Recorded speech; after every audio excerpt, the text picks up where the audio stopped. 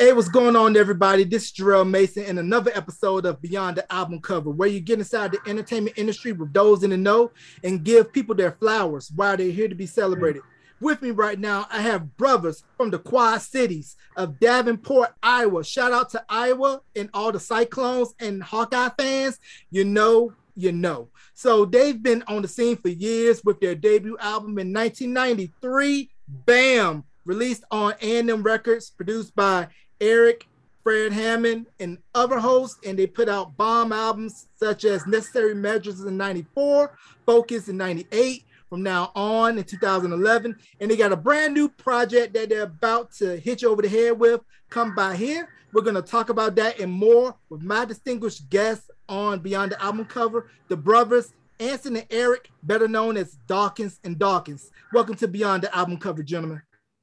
What's up? What's up? Thank you, man. Thank you. That intro was amazing. Man, Yes, I appreciate you guys coming on, man. But I want to start off by saying Davenport, Iowa, the Quad Cities. Now, I don't really know too many Black people from Iowa besides you guys and Tracy Spencer, who's from Waterloo. So tell me about what it was like growing up in Iowa in the Midwest and also in the Pentecostal church. And any one of you guys can take this question. We all know what it was like to grow up in. Listen, we were born in Davenport, but after my father got his first church, we moved to Columbia, Tennessee, just south of Nashville, like maybe 40 minutes south of Nashville. When we were being into were 4 and 5. We do have memories of Davenport, though. I remember walking to school in the snow in kindergarten, walking to school by ourselves. Like it was a different time back then. You won't see no two little 4 and 5-year-old kids walking themselves to school today. It just don't happen. But I have those type of memories from Davenport, and we have family there. So, but we were raised in Columbia, Tennessee, and then from there we moved to Ohio, which is where my parents are now. My father pastors a church there in Steubenville, and from there we kind of branched off. Anson went to school at Youngstown State University, so he was in Youngstown for a while. I moved to Detroit in 90 when we started working with Commission. And then from there, I moved to Los Angeles in 96. So I've been in Los Angeles since 96. That's pretty much the majority of my life.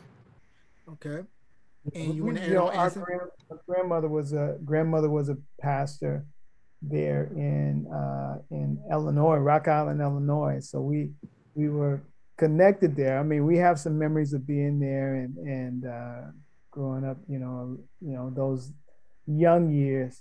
But most of our formative years were spent in Tennessee, between Tennessee and Ohio. Okay, so now splitting time between the South and the Midwest, what were some of your musical influences growing up? Did you guys listen to whatever was on the radio? Was it primarily what was coming on your local gospel station, AM, FM, like Andre Crouch, James Cleveland, so on and so forth?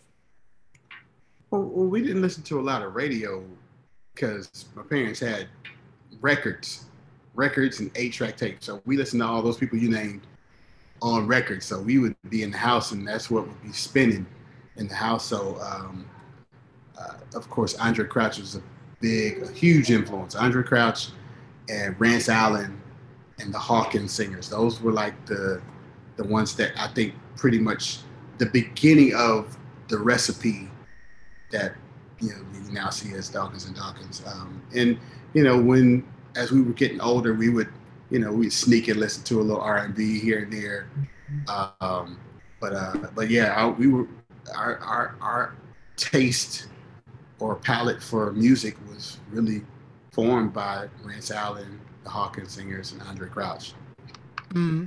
And now we mentioned those names and how they were able to blend R&B and gospel, and it was starting to get crossover play beyond just your gospel radio stations. And also too, if you listen to Aretha Franklin's Amazing Grace album, Reverend James Cleveland behind it. And can we talk about the impact of those artists you just named, how they were a part of that first wave of gospel artists that were able to blend gospel and R&B, where at the time it was on separate sides of the room and they didn't really meet in the middle too much? Yeah. It's interesting because you had artists like Hawkins, Edwin Hawkins. The first had to be the first big gospel song that hit mainstream on Happy Day, and moving in those areas, and Vance Allen was doing. Yeah, I didn't even really realize it until he passed. There's some videos and stuff shared that he was at these big festivals and stuff. With the artists, he was doing stuff like that. I mean, we knew he was amazing, but he was also, received well by, mainstream audience, and a lot of his projects that started moving in that direction very strongly. I remember Eric will probably remember this as well, but I remember he had a project and called California Gold on it, and he had some other really cool songs on it, but they were mainstream songs straight up. And you had Andre Crouch that was doing stuff that his project, the one project that really put the envelope on that was some of the Hollywood scene on it, and Hollywood scene, and he had a song about abortion on there. I mean, he was just doing some different things. So those artists doing that type of music gave us created a desire in us as well. As we kind of grew up and we look back, we like, okay, they were doing this kind of stuff. We want to do this as well. This is our desire to do music after growing up in the church and doing music at church, and then seeing, okay, the gospel has to get out. We don't want, we're not a group for the church. We believe that our music would, could be well suited for the church. People can, they can get with it, but really who we really want to hear and connect with our music are people who are outside of the church. Because we're not. I mean, we grew up in church, and as you can, as you're a PK and everything, you know how that flows. You can become insular. You can become insulated and incestual almost. You just everybody's just you just rubbing up against each other, and it's this whole inside church thing that nobody else gets. You're not relative outside of that, and I think that's what a lot of those artists ended up doing. They wanted to become more relevant to what was outside because they believed they had a great message. They believed they had good news and they wanted to share it. It wasn't so they could be like secular artists. They felt like they had something that to offer, something that was beautiful, something that was wonderful and could change lives. So they stepped out of the comfort zone and stepped out of where people were going to be always giving them accolades, and sometimes it was going to be they were going to be ostracized. So it's not an easy thing, and we walked through it as well. And in some instances, we continue to walk through it. Eric, do you have anything you want to add on what Anson stated? He said pretty much what it was. We've often been labeled as trailblazers and trendsetters and pioneers, whatever you want to call it, and to be placed in that category, it's flattering, like, because that's the same thing they said about the Andre Crouches and the Rance Allens and the Hawkins singers and stuff like that. So for us, it just meant that we were doing exactly what we were supposed to be doing. Definitely, indeed. So, earliest church memory, church solo. Did you guys do the solo thing before doing the duo in church, or was it always we're gonna be a duo? The trio. Yeah, we used to sing with my mom, so we always sang together. Like, Yeah, with my mom. that's how I started. Yeah. We started out singing. I think one of our first songs was by a group out of Houston called BCNS, and the song was called um, uh, "He Has Never Failed Me Yet." Never failed me yet. So I remember I don't know what the future holds. I don't know about today. So it was a very cool song. It was like it was a trio that was doing it out of Houston. And then we had another group that we did more of their songs than anybody else's. It was a group called the Pentecostal Ambassadors, and they were from the Indianapolis area, and they were great, Pentecostal singers, and they were connected. We were all in the same organization and everything, and we loved what they did, so we did some of their material. Um, but those were, we would find songs like that were trios, and we would do it with my mom, and during services, my dad would go preach somewhere, and we would all go, the family would all go, and we would sing first, and then he would come up and preach. So it was a family affair. Okay. And we're gonna go to the 313. Everybody knows that Detroit is Motown, but they got legendary. I repeat, legendary gospel heavyweights, the Winans, Commission, Clark Sisters, Jay Moss. We mentioned Aretha. And Eric, you mentioned earlier about Fred Hammond. And as I stated at the top of the intro, he produced you guys' debut album, which came out in '93 on A&M. So how did it go about you all linking up with Fred Hammond? And can we talk about the impact of Commission? The connection to Fred, we actually did a demo at the radio station that my father owned, and cut to a friend of ours that we were that asked us to sing with her and play in her band. She was in Detroit, and so we drove to Detroit to do rehearsal with her, and we let her hear the demo, and she was like, "Oh, I need to let Fred hear this." So she took us to Fred's house and played the demo for Fred, and basically from just hearing the demo, heard the potential. Well, I stand on this today. That demo was horrible. It was awful.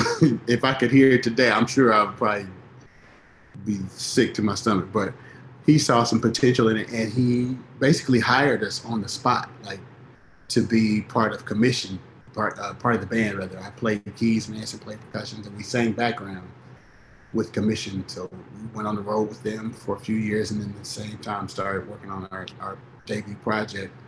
But Commission's influence on us is probably paramount to anybody else's influence, because once we heard them, it stuck. It was like a light bulb went on. Like, that's what we want to do right there. Of course, we were influenced by a lot of people, but I think the final the tipping point was hearing Commission and realizing that that's something that we need to do. Yeah, do you want to expound upon that, Anson? I mean, I just feel like Commission was such a huge part of our development. We heard Commission. I mean, we heard the Winans first, of course, but it was like a progression. You got Andre Crouch, you got, the Ambassadors that we listened to, and then it was Winans, and then Commission came along, and we felt a greater connection with Commission for just because they had a song, they had a sound that was more relatable to us, and they were just different. They were different.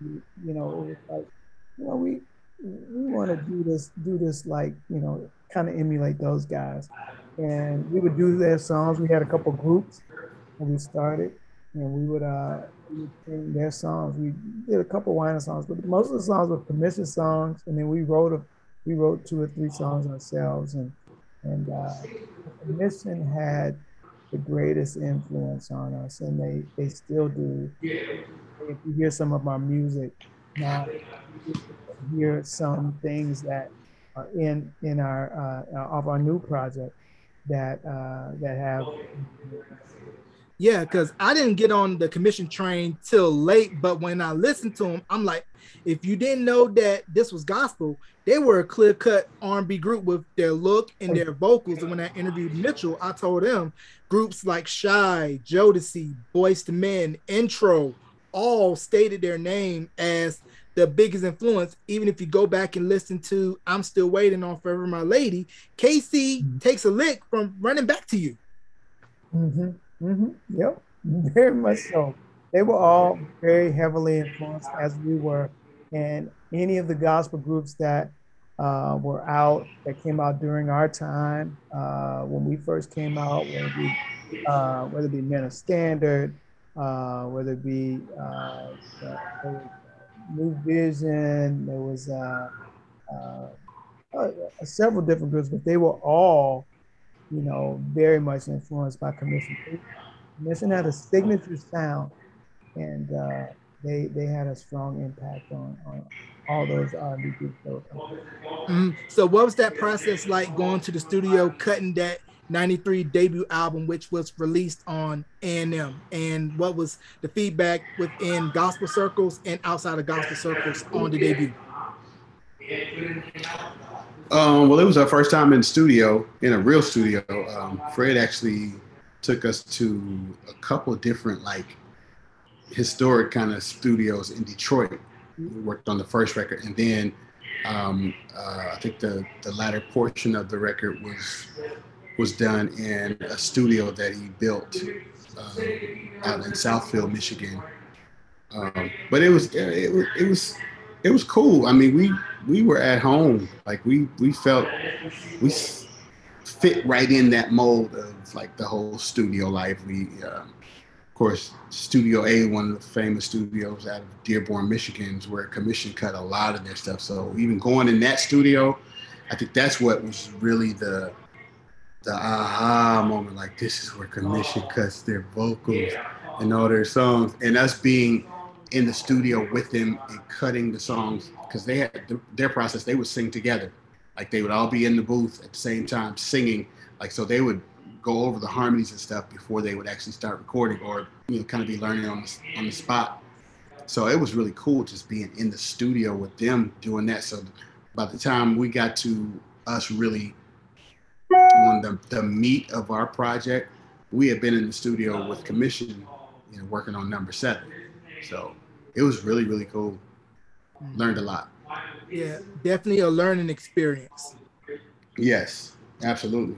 Now I mentioned the album came out in 93, so you still had the hints of the New Jack Swing sound. And for me, my first introduction to gospel music as a young kid, I remember being 5 or 6, rolling in my dad's Honda, and he had The Winans Return on cassette. And I saw on the back Teddy Riley, Bernard Bell, and I'm a huge Teddy Riley fan.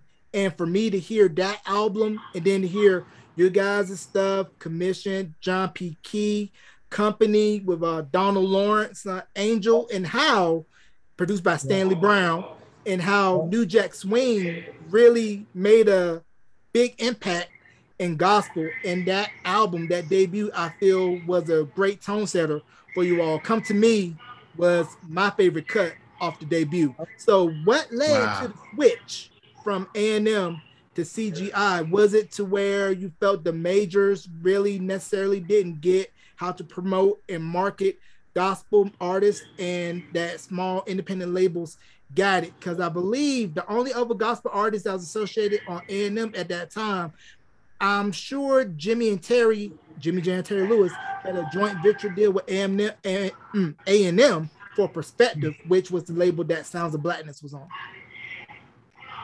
The interesting thing about that is that we were actually signed to Benson Records initially. Benson Records was a Christian label, one of the biggest Christian labels that was out at that particular time, which that was where Commission was, that was where Fred Hammond was.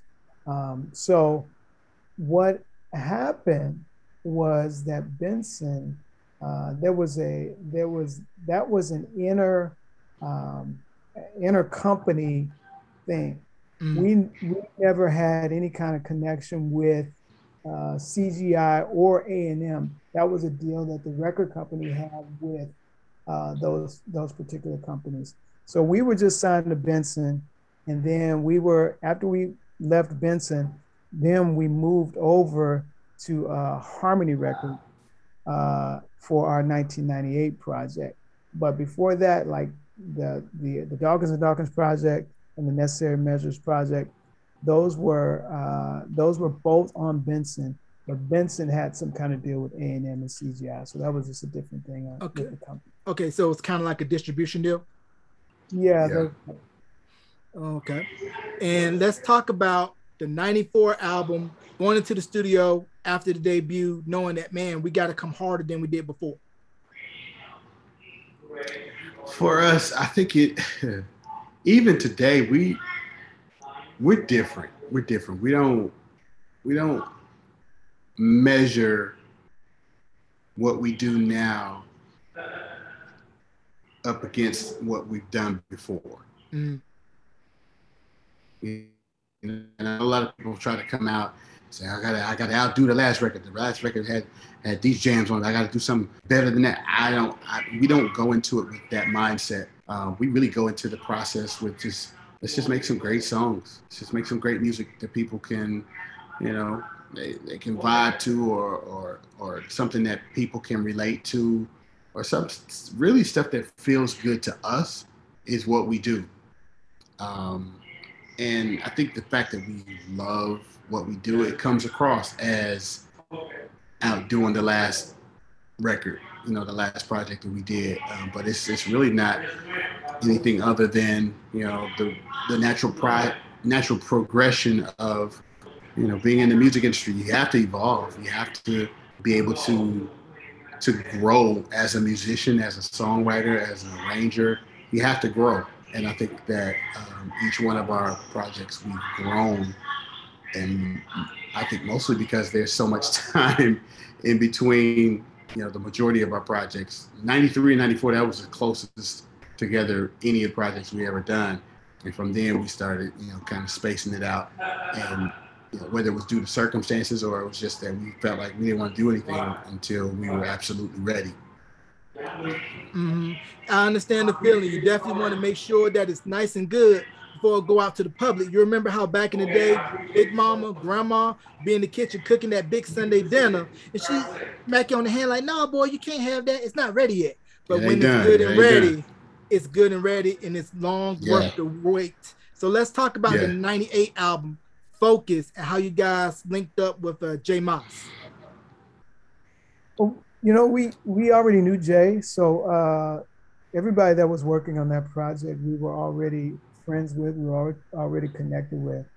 Jay, we actually ended up meeting Jay when we went to the UK with the Clark sisters. And Jay was singing background for the Clark sisters. So he was with them. So we were together for I probably almost a week when we were out in UK. And we were on these, we did this, had some bus things. Tour buses. Tour buses, and we'd be sitting. I remember running in the back of the tour bus and having runoffs in the back of the tour bus with Dave Moss and Eric, and who else was Dorinda, yep, and Pam was Pam there. Taylor, so Pam was there and all doing that stuff, and that's how we first met Jay. So we were already familiar with him and everything. We had heard some of his music already because this is like this industry stuff. Before Jackson met him, he had sent a demo to Fred because he was, and he had some material he was working on. So, and we had known about Jay from the Moss Brothers when they did their early stuff when they were younger. So, so when we were getting close to the end of the Focus project, and we got the opportunity to get, our manager was like, hey, we were like, we should get J Moss to do something, and we ended up getting Jay. Um, he sent us some material, and we were like, okay, we want this song and we want that song, you know, and because we part of us was thinking, you know, Jay is gonna come out with his own project. We don't want Jay to have this particular child of God on his project coming out at the same time we got our project out. We want the hottest songs that you got. Give us those songs. Mm, So we ended up grabbing two of the songs, and Jay is just he's a good friend, and he's a super talented dude.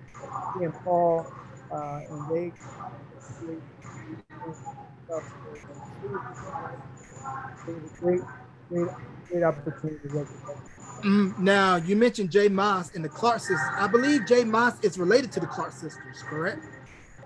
Yep, because Cousins. And the whole world got to see the impact of the Clark sisters on the music industry thanks to the Lifetime movie and how they influenced a generation of female R&B and gospel singers. So can we talk about real quickly their impact and also the impact of their mother, the late Dr. Mattie Moss Clark, who did not play?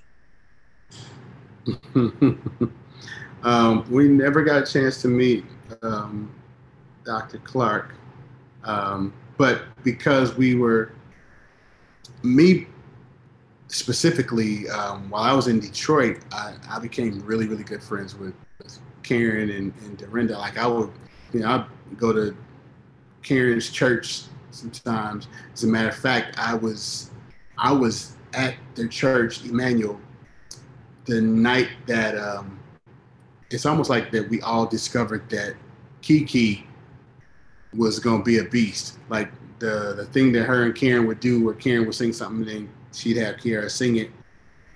It was a like a midnight musical. It was like about 10 o'clock. We had a musical at their church, and they actually did that at the service, and we were all like blown away. Like, oh my gosh, Kiara's got it. She's got it. And she was about 10 then. And so we knew from that point she was about to be a powerhouse. So just that influence that the mother had that trickled all the way down. And you hear, you know, in Kiara is one of our dear friends. So I've worked on a couple of her projects, you know. But just the Clark sisters being, you know, another one of those groups that you put in that category of trailblazers, you know, pioneers, trendsetters, because one of the premier female gospel groups of all time, period, point blank. And like you said, Mattie Moss didn't play, so I heard a lot of the stories, and you know they would talk about it, you know, when we would hang out and stuff. So yeah, they've made a huge impact on the music industry, not just the gospel industry, the music industry, period. So yeah, we really value their friendship and their support as well, because they love us like we their little brothers. Because for them to even have us on the tour that they did over in London was huge. You know, this was after our commission days. It was just me and Anson. It was Dawkins and Dawkins. So, you know, being able to ride around with them in London was huge. And so yeah, we really appreciative of them for that. Right, because the Clark sisters, like I stated, influenced countless female gospel R&B singers. I mean, Escape covered "Living in Vain." You could hear their influence on SWV. We can go down the list of all of the female R&B groups and solo artists that were influenced by them. And let's talk about the impact of the Winans family. We could go down the list of all of the members of the Winans who have blazed trails, continuing to blaze trails, and how they just stamped their claim and their legacy, not only in gospel, but in the music industry. Anybody can take it. The Winans, of course, they are there's nobody like the Winans. So I mean, from you know, from the oldest to the youngest, I mean, they and cousins and sons and nephews and you know everybody is able to sing and bring something to the table.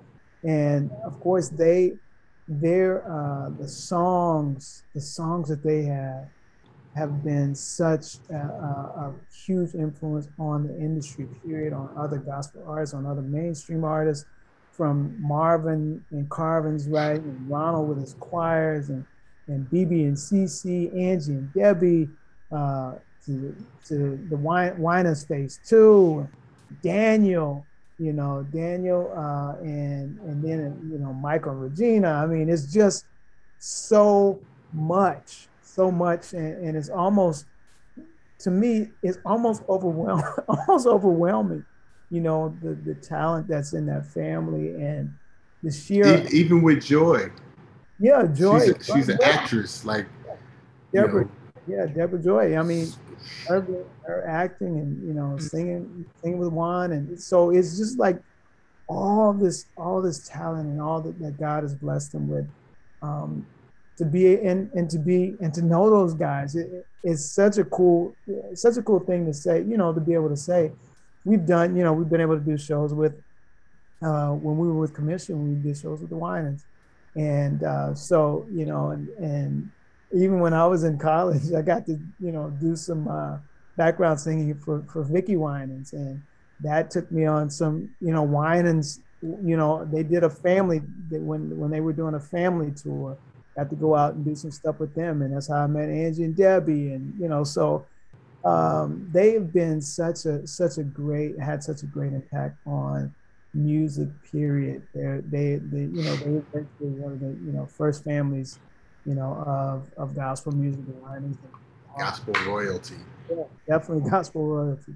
Yeah, it's definitely a shame if you're not able to sing in that family. You get skipped the singing gene. You definitely want to get that. But I want to talk about really quickly. I'm curious to know from this standpoint, is there an intersection between artists from the urban gospel world and the CCM world? For those who don't know, CCM is like the top 40 version of gospel, where you have artists like Stephen Curtis Chapman, your Amy Grants, DC Talks, Toby Max. Are both worlds kind of separate and it don't really intermingle too much? From our experience, they don't really intersect. Um, it's unfortunate, but it kind of is what it is. And unless you have a certain sound, you're not really going to get the attention of the CCM market. It's your hill songs, your worship stuff like that. That that genre of music can kind of mingle in there. But yeah, it's like two different lanes. Mm-hmm. Two different lanes. And So you got a couple of people that have been able to kind of get around there. Kirk gets around in there a little bit. You got Israel kind of got around a little bit in the circles. Um, and as well, like now you have, Maverick City.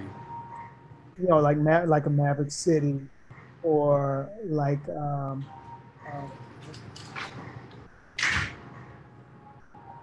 Jonathan Reynolds, that kind of deal. Um, but I mean, you have artists that can get it. We haven't, it hasn't been our experience uh, that we could move in those circles, in the so we've had a couple of different songs, and tried to get over there because of the songs that they wanted us to do. Like on the Necessary Measures project, we had a song called "Carried Away" that was geared more towards that, but nothing really, no real movement in that direction. But yeah, so they unfortunately they are kind of set. Yeah, and it's a tricky lane to be in where you're able to straddle the line between both urban gospel, CCM, and then also we could put a third lane for mainstream, because I can remember being a middle schooler and seeing Stomp by Kurt Franklin on rotation on MTV, and Yeah, how he was like, whoa, this is a gospel artist on yeah, MTV, BET. Soul Train. So can we talk about that trickiness of being able to stay true to the gospel roots, but also at the same time have the mainstream exposure and have that mentality of be in the world, but not of it? I think at the end of the day, I can only speak for us. I don't know what other people's um, motive or what their get down is, but we just do music that is authentic to us. And if it happens to cross, so be it. If it doesn't, we're so okay with that. Like, because too many times people they place these they place so much value on a certain sect or group that they become a part of. But I just feel like all of it is to further the kingdom. And you know, the separation is just it that if there was anything that annoyed me about the gospel music industry, it would be that. Because I feel like we're all we're all fishermen, period. We're not gonna all use the same bait. We're not gonna all go out in the same type of boat. Some people will go out in the dinghy. Some people will go out in a yacht. Some people will go out in the, fishing boat. Some people go out in a kayak. There's enough room in the ocean for everybody to catch as many fish as they want to catch. Right. There's many different ways to skin a cat. So many different ways. So many different ways to skin a cat. All right, so we're going to fast forward a little bit. After the Focus album, you guys put out the 2011 project From Now On. And one thing I appreciate about your guys' albums, something that is missed today in music, interludes. Funny that you should mention that, because we we actually didn't put one on this on these first two volumes, but we talked about it. And I know for the next ones we have some songs that we're considering doing as interludes. So we're gonna bring those back, because we know people, they look for those interludes from us. So we're gonna do that again. Please do, because those interludes, I'm like, man, they need to go ahead and make those full tracks, man. But for those that don't know interludes, go look up a 90s album. You'll find an interlude or a skit somewhere mixed in between. So let's talk about your brand new project, Come By Here, and how did that come about? And then also, I want to talk about real quickly, what was it like working with Warren Baby Dub? Warren is so interesting. We'll go from there and then we'll go back. Warren, in fact, no, I'm gonna talk about the album, and then I'll let Eric talk about Warren, because he happens to be with Warren right now. The project Never Gets Old, volumes 1 and volume 2, which has our singles In My Feelings, and then the new single Come By Here. This was such a cool time for us. We've had time to kind of work on some music, and we compiled actually over 30 songs. And we wanted to, we were thinking about just throwing them all out there. And then after talking to a couple different people, it was just like, okay, we need to have a better plan with this. Let's try to do something else. So to release volumes and allow these particular volumes to have thematically to speak to different things, and actually have some different, do this differently than other gospel artists have done. And prayerfully, it's going to work. We got a video out on In My Feelings on YouTube. If you look on YouTube, and playing it on BET as well. And then we're getting ready to work on a video for Come By Here as well. So we've been, this new project with this new project series volumes is it's something that's been such a blessing to release and to share, because we feel like we have a gift and we want people to enjoy the gift, but we're not in charge of how they enjoy it, or if they do. We believe that the people that are going to get it, the people that love it, that they're the ones that are supposed to receive. So, but yeah, Warren is a great friend, and I'm gonna let Eric Eric, just kind of give an idea of, you know, what it's like working with him. Ward is Ward is a unicorn to me. Uh, he can do anything. He's one of my favorite producers, if not my favorite producer. Um, and working with him is it's like working with family. Warren is actually he's one of the reasons that I am in Los Angeles. I remember one year, this is back in '95. I was in a play, and I met Warren before '95. I met him like in '94 or something like that, like '93, '94. Um, and this particular play, when I was in Los Angeles, he was like, "Hey man, why don't you stay out?" This was the last week of the play for the holiday season, and I was about to go home. And he's like, "Yo, bro, why don't you just stay out here for a week? We could work on some music." And so I ended up extending my trip and staying in Los Angeles with him. He didn't even tell his parents. This is a funny story. He didn't even tell his parents. He brought me home. Like, "Hey, mom, dad, this is my boy Eric Dawkins from he's singing the group Dawkins and Dawkins. Um, can you stay with us for a week?" Like, yo, this is great. And they just said, "Yeah, okay, cool." So during that time, Warren's been in a lot of he moves in a lot of different circles. This particular time he was moving in the death row circle. You know, because he did stuff over there. He knew Tupac. He had done stuff on Tupac's records. You know, DJ Quick was like his mentor in the studio. So he took me to Death Row, and I was I ain't been scared too many times, but I was a little nervous. Two things: I didn't want to run into Suge. I don't know why, but at that time, like, I'm coming from Ohio, I'm green. But long story short, he got me a gig playing with the band for this Death Row Christmas party up in the Hollywood Hills. Like, so I'm like in the studio rehearsing with them, you know, playing for people like Michelet, Danny Boy, some other cats. I met Tupac and Snoop at the studio. So it was just he embraced me. So from then we became like really, really close. I actually introduced him to Erica, his wife. So we've been close for years. So when it comes to us working together, it's like I said, it's like family. Like, he can call and ask me to do something, and I don't hesitate. And vice versa. Like, the stuff that he does for us, it ain't no, you know. So that's gonna be, you know, he ain't gonna send us no invoice or anything like that. I don't send him invoices. That's just how we work. So for him to lend his gift to us the way he does, man, it's amazing, because you don't find that too often.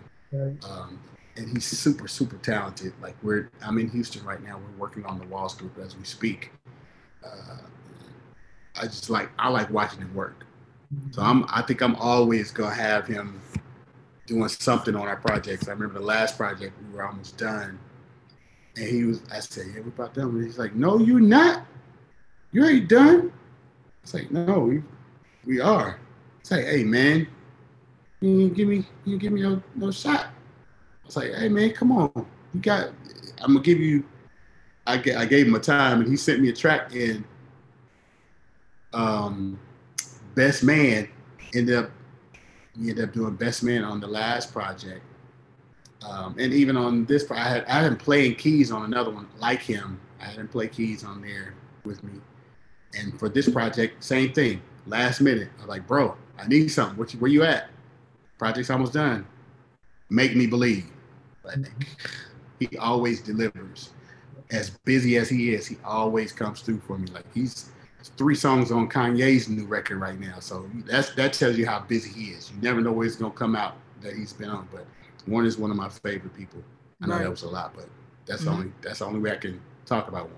Right. And you mentioned how it's rare to find a real person in the business, because you can find a lot of people who are wolves in sheep's clothing, smile in your face, stab you in the back, say, "I'm going to do this for you." 3 months later, still ain't happening. So I recommend anybody that's trying to get into this business, Don't lose yourself in the business, because if you do, it'll chew you up, spit you out. Try to stay as centered as possible. Yeah. Absolutely. Absolutely. Stay as centered as possible. But I want to get you guys out of here on this question. So where do you guys see the direction of the current state of gospel music with a lot of the young artists, like you mentioned, Jonathan McReynolds, you got Kier, you have Lecrae, you have Melvin Crispell III, who won Sunday's Best a couple of seasons back, and just the new crop of young gospel artists that's coming in and doing the work of the Lord and reaching a younger audience. Because I saw recently a video on YouTube. It was Tori Kelly, Justin Bieber, and this other male singer whose name escapes me at the moment. But just to see an arena full of young people all saying, you know, I love God, I'm not ashamed, and just being sold out for Jesus. For me, it was a welcome sight. Yeah. Chandler Moore is who you're thinking about. Thank you. Yeah. I think that's super. It's super important for artists to have to influence where they can, to bring influence where they can. I think, you know, Chandler Moore, you know, Tori, Justin, you know, those guys getting into Christian music, gospel music, I think is a great thing. Jonathan and Doe and some John Houston, you know, some great artists that are out, that are making some great music and making some waves. And I think it's a very interesting place, because you have a lot of music that is in the mainstream that's coming out that honestly is, you know, it's a little, you know, it's there are a lot of things that are sounding just alike. They're sounding the same, and they're not making any huge impact as far as changes are concerned, or bringing any innovation. And then you have some gospel artists that are coming out, that are stepping up and doing some really cool things. So I think there is going nowhere but up. You know, there's a big upside to this, and I'm glad that we get to be a part, and we want to also be able to mentor some of these guys as well, that are coming up, and just be a part of the whole, continue to be a part of the whole gospel rhythm and praise movement that is happening now. Eric, you want to expound upon what your brother said, or is that it? Yeah, he pretty much said it. Pretty much said it all. Clean, short, sweet, to the point. Now, any shout outs you guys want to give before we conclude this interview? Plug your social medias. And I'm also putting out an APB. Warren Baby Dub, Stanley Brown, Jay Moss. You guys got an open invitation to come on Beyond the Album Cover. I mean, my nickname was Jay Mace, Jay Moss. Come on, Jay Moss, I'm calling you out. Baby Dub, calling you out. If you guys want to come on, you guys got an open invite. So shout out, you guys want to give, plug your socials. E. Dawkins, A. Dawk, Real Dawkins and Dawkins. Same thing on Twitter as far as A. Dawk and at E. Dawkins. And D&D Music, D, the letter N, D Music on Twitter. Facebook is Eric Dawkins and Anson Dawkins, and there's a Dawkins and Dawkins Facebook page as well. And our email address, dawkinsanddawkins@gmail.com. If you just want to reach out to us, we do respond. Yeah, follow us and subscribe to us on YouTube as well. You know, yes. Follow our music and what's going to be happening. Got lots of cool stuff that's going to be coming up for the rest of the year. So keep looking out for it. We love getting the opportunity to share our music, and also to be in settings like this. And great to meet you, Jarrell. Appreciate what you're doing. Yeah, no problem. I appreciate you guys coming on. Thank you to Benita for setting this up. And you can catch this interview on all streaming platforms and on my YouTube channel. Beyond the Album Cover is all over on Facebook, YouTube, all your socials. So follow me there. Ladies and gentlemen, Dawkins and Dawkins, Rhythm and Praise. Check them out. Thank you guys for coming on to Beyond the Album Cover. Thank you. Our pleasure, bro. Yes, sir.